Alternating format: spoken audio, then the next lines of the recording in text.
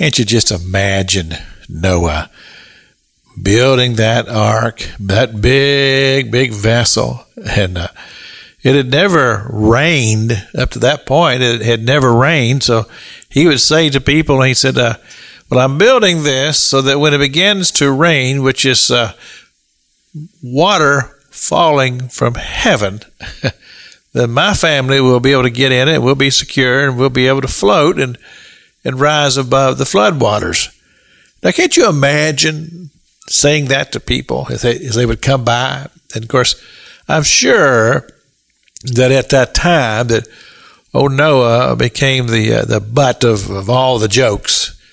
And but yet, because he'd heard the voice of God, he was just diligent.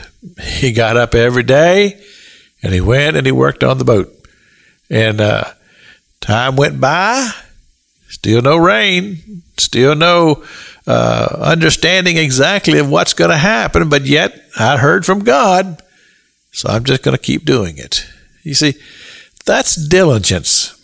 And it really does war against the human nature, because sometimes we find ourselves just the opposite. A little resistance, a little pressure, the next thing you know, we're off. We're done.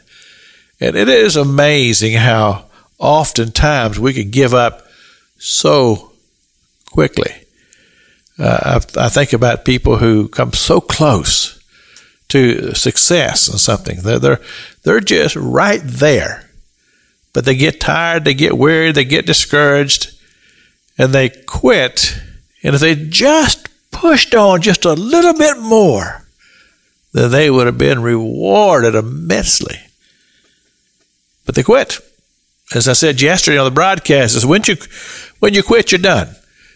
But as long as you're pushing and persevering, then you never know when success is just right around the next corner.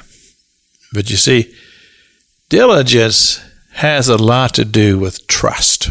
And when I say trust, I'm talking about the God of the universe. The God of the universe who loves humanity. As Scripture has declared it, He loves humanity. He created us. He created us in His own image, and He created us for His own personal fellowship. And He loves us. And He desires that we someday come to live with Him in His realm. But He's always testing us. And He's always pushing us so that He could mold us into the image of Himself. But you see, that's hard for the human person to totally grab hold of that, because instead of thinking, oh, God loves me, and so He's pushing me so that I would become diligent in whatever it is that God has called me to do, we get the wrong impression and say, well, God's mad at me. God's mad at me, and he's working against me. Well, you see, that mindset, we know where it comes from, and it's not God. Because God, the Scripture says, is not the author of confusion. But we know who that author is. This is Pastor Jack King with the gospel on the radio broadcast.